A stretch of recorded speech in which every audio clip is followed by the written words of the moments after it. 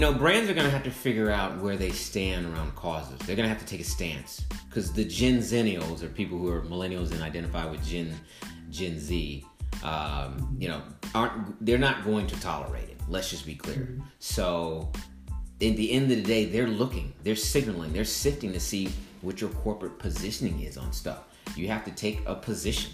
And look, most organizations are run by people who lean one way or another, stand one way or another in the cause. And look, they have to tread carefully because there could be effectively a fallout.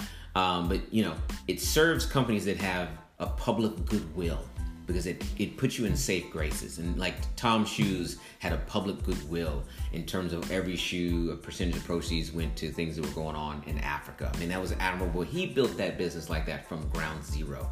Most people struggle to pivot back into it because it's a conflicting value.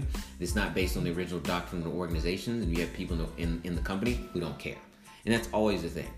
But brands are going to have to figure out they're going to need to stand for something. Or they're going to have to build brands in their portfolio that stand for something. Even the master brand may not or is incapable of making that type of pivot. But the reality of it is that brands are run by people, not machines. So consumers are looking at the people in those establishment is saying, well, what do you stand for? No, what do you stand for? I'm not asking about your mission and your values thing. Like, what do you stand for?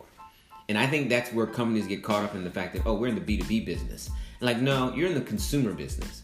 So if the consumer is asking for an answer or response or expects you to take a stand or not tolerate, you're going to have to be very real about articulating with a certain high level of degree of transparency effectively where you stand. And look, that gets back to this notion of brand mentality and the fact that consumers want to know what is your brand mentality on this particular subject matter, on this particular social issue.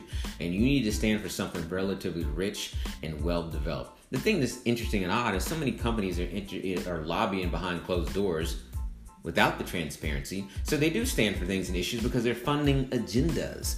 But the front-facing consumer doesn't want to understand what are you lobbying and shaking hands behind closed doors where we can't see. In the public eye, where are you? What is your brand mentality on this particular subject matter?